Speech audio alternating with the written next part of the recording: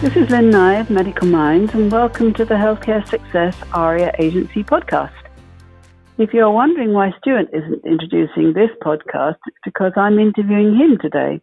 For those of you who don't know me, I'm president and founder of Medical Minds, a medical communications agency that specializes in physician and patient education and advocacy.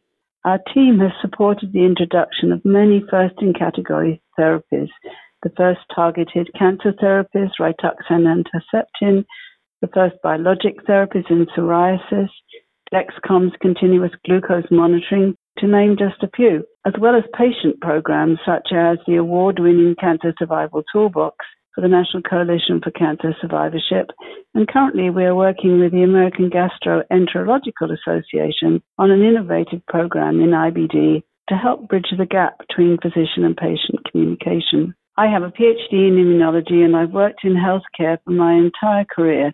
I'm also a cancer survivor.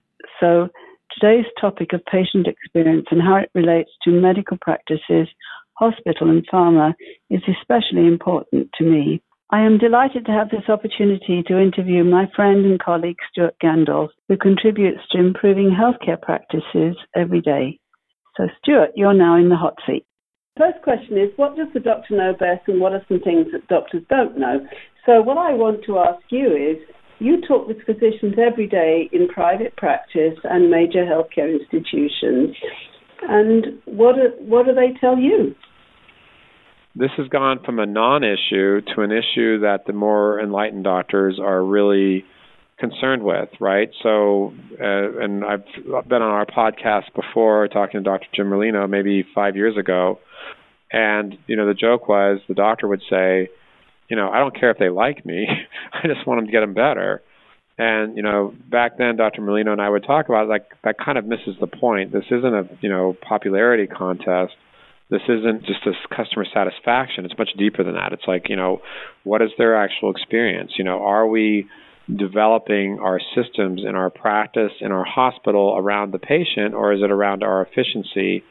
And obviously, sometimes there might be conflict there. Maybe what it really would say is that on the practice side, the practices that tend to be just striving for excellence in everything, strive for excellence in this area too, right? So they tend to be excellent in terms of care, in terms of clinical. They tend to be excellent in terms of their business, their profitability, marketing. Again, we often get hired for people because they want to do marketing. They feel like their marketing should be first class. They feel like patient experience should be first class. And there's just like any bell curve, there's, innovators, early adopters, late adopters, and laggards. So I'd say you'd probably find doctors along all lines of those curves. On the hospital side, got the same sort of dynamic where, people are at different levels of embracing patient experience, patient-centeredness. Do you think that there is a communication gap between doctors and patients? Doctors are always pressed for time. We can teach doctors how to communicate better with patients. So it becomes less than a nice to have in their busy day, but it's going to require real motivation and will to make these changes, because otherwise, you've got doctors are human beings too. It's one of the things I talk about a lot that I think people forget is they're human too, with, strengths and weaknesses like anybody else. And if they don't really understand the why they need to make these changes, they've got other competing interests. For example, we are working on a program right now in IBD with the American Gastroenterological Association, basically to teach doctors how to describe biosimilars to patients. The reason why doctors need to use the right language to the patients is because if they don't understand the biosimilars are expected to be as effective and safe as the originator, then they imagine that any change that they experience is due to changing to the biosimilar. This is a very well-known condition called nocebo effect, where patients imagine that they have side effects because they're anxious and so on. So that's an example of why it's so really important for the doctors to make sure that the patients understand what they're telling them. And when you're in a doctor-patient relationship, patients are always nervous. I've worked in healthcare all my life. I have a PhD in immunology, and I know most things, but when I go and see the doctor, I walk out and I say to myself, oh, what did he say? If you have patients that understand, like obviously you want them to get better, obviously you want to take good care of them, but obviously they're going to be more likely to come back to you and refer to you if they feel like they've been heard. Yes. They're going to be happier and easier for your office to deal with. Most doctors want to remain super ethical, but there is that human component to this too. Because there's all kinds of resistance to moving forward with new stuff because it's a habit that you have to break. And, we're busy, and why should I even care about this? I've got other stuff to do. Like, I'm late for my next appointment, got to go. So I think it's going to take a real concerted effort to get a doctor to make a change, and I just feel like the why is really, really important. The program that you did for the Boston Pain Clinic was really interesting because you talked about it in terms of their business, improving their business. But actually, in terms of healthcare, what you did was to improve access to care because you drove patients to the office that probably wouldn't have gone otherwise. So, for example, this company Alder that we've been talking with, they have a treatment that's a bit complicated, actually, because you have to have it by IV infusion. But for people with chronic migraine, this is these people that probably have 8 or more migraines a month. They had a very high number. I think it's something like 30% of patients who were migraine-free when they had this treatment. And so it's really important for patients to know about this because then they're going to go to their doctors and ask about it. And if they didn't know about it, then they're still suffering. So what you're doing is really driving the access to care. A lot of people that do marketing for providers, honestly, what they've told me is they really wanted to be a doctor. They wanted to be a clinician. And for me, that's just not me. I've never wanted to be a clinician. I'm not a frustrated wannabe doctor. I love doing what I do. I love marketing. I thought I was going to be an engineer because I'm very analytical, but I fell into marketing. I just love the way of, motivating people to action is the part of marketing that's exciting to me. So while most people think I'm creative, what I really love doing is motivating people to action. So what makes me feel good at the end of the day is that we really do help people get care that need care. And part of what we do is translate the clinical side to patients in ways that the patients can understand and hits the appropriate emotional hot buttons. It talks to them in consumer-friendly language in a way that makes them raise their hand and say, hey, I have that specific need or problem. So from that standpoint, I feel like we're, improving care. In fact, I'll give you an example. I've met with a practice in Oregon, and they came to us when they were little. They were 2 doctors, and they were thrilled with the idea of getting a new patient every day. That was a stretch for them to get a new patient every day. And today now, they get 20 patients a day, 20 new patients a day. And they're still a client of ours. I hadn't talked to them for a while, and they were talking about how over the moon happy they are. In any event, I went and I flew out and I did a new marketing plan for them because clearly, even though they've been an ongoing client of ours, we should look at the business anew now that we've grown their new patient count by a factor of 20.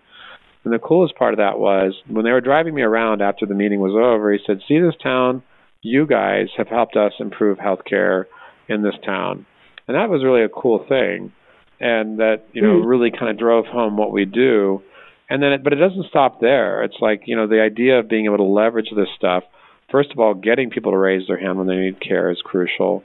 And then secondly, how can we use technology, being able to remind people to be able to, whether it's through apps or email reminders or text or whatever, patients are in a communication world.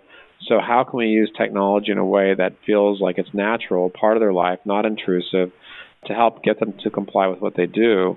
We're a healthcare marketing company. We're also a digital company. Most of the work we do is digital. So how can we leverage the power of computers to, reach these patients, stay in touch with these patients, get them to comply? But at the end of the day, remember, our mission is to help get people better. That client that's in that you're just talking about, I think you said they're in Oregon. And so yes. Are they a specialty practice or are they a primary care practice? So Lynn, yes. No, this particular case was a primary care business, but it works with specialists. We work with surgeons who want to do, for example, GERD surgery or vein surgery. We work with gastroenterologists who are interested in doing different cases like endoscopies, colonoscopies, hemorrhoids. One client we talked to you about recently was that actually did so well as a campaign it got a Google case study was for migraines. And, migraines are just completely debilitating. And I'm not a migraine sufferer, but I've heard people can get on the verge of suicide when they have chronic migraines, and it seems like nothing works. People that have had chronic migraines typically are feeling like nothing helps them, whether the doctor is treating them, the doctor's a client, or presumably the same thing with a pharmaceutical. When you weave the message correctly in terms the patient can understand, not only profitable, it's also ethical in that it's helping people get better care. So, for example, this company Alder that we've been talking with, they have a treatment that's a bit complicated, actually, because you have to have it by IV infusion. But for people with chronic migraine, this is these people that probably have 8 or more migraines a month.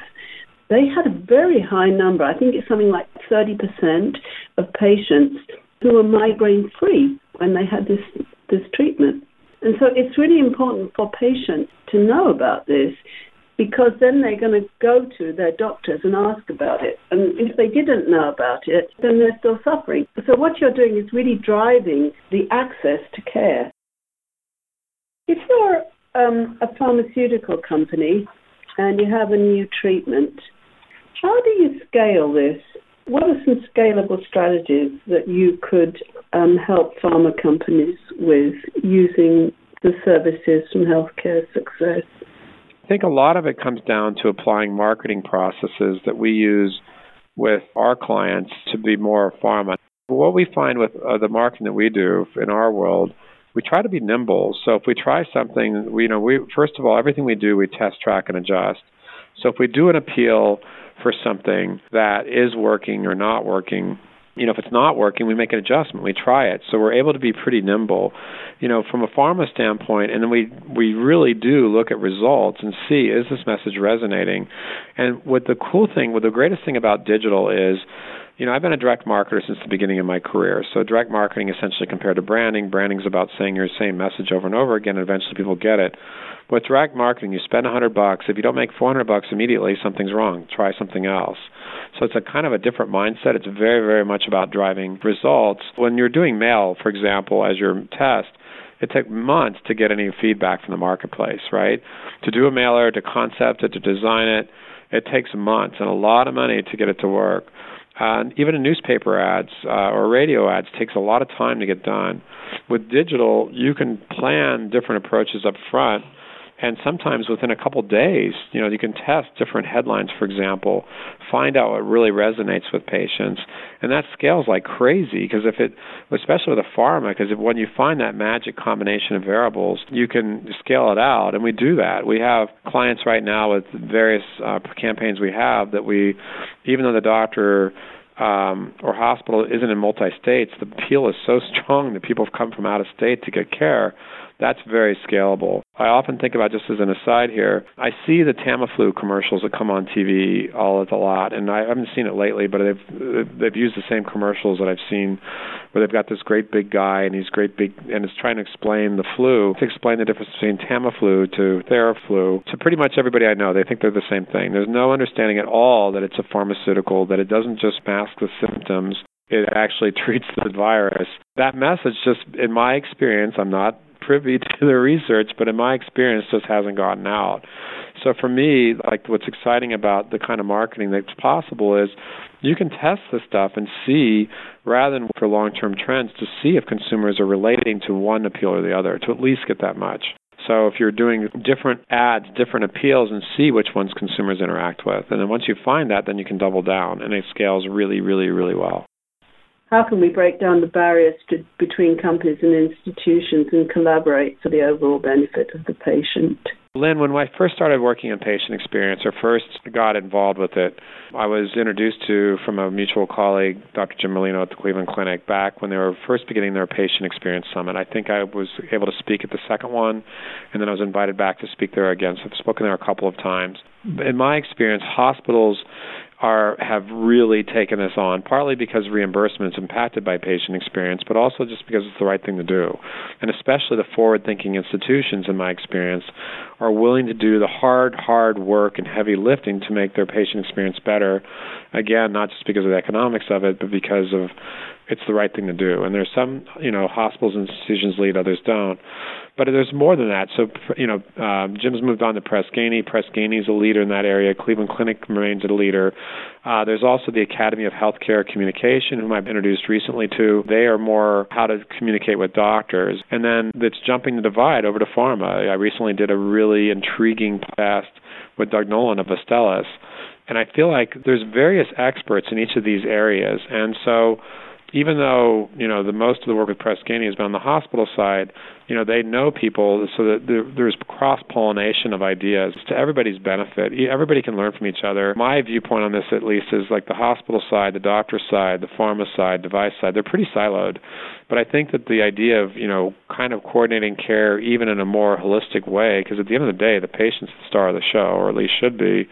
And rather than being a specimen for all these disparate treatments, if it's really part of a whole, I think it leads to better care. It's more ethical and probably a lot more profitable as well. Thank you, Stuart, for letting me interview you today on the Healthcare Success ARIA Agency podcast. And on behalf of Stuart Gandalf, I'm Lynn Nye of Medical Minds, and thank you for listening.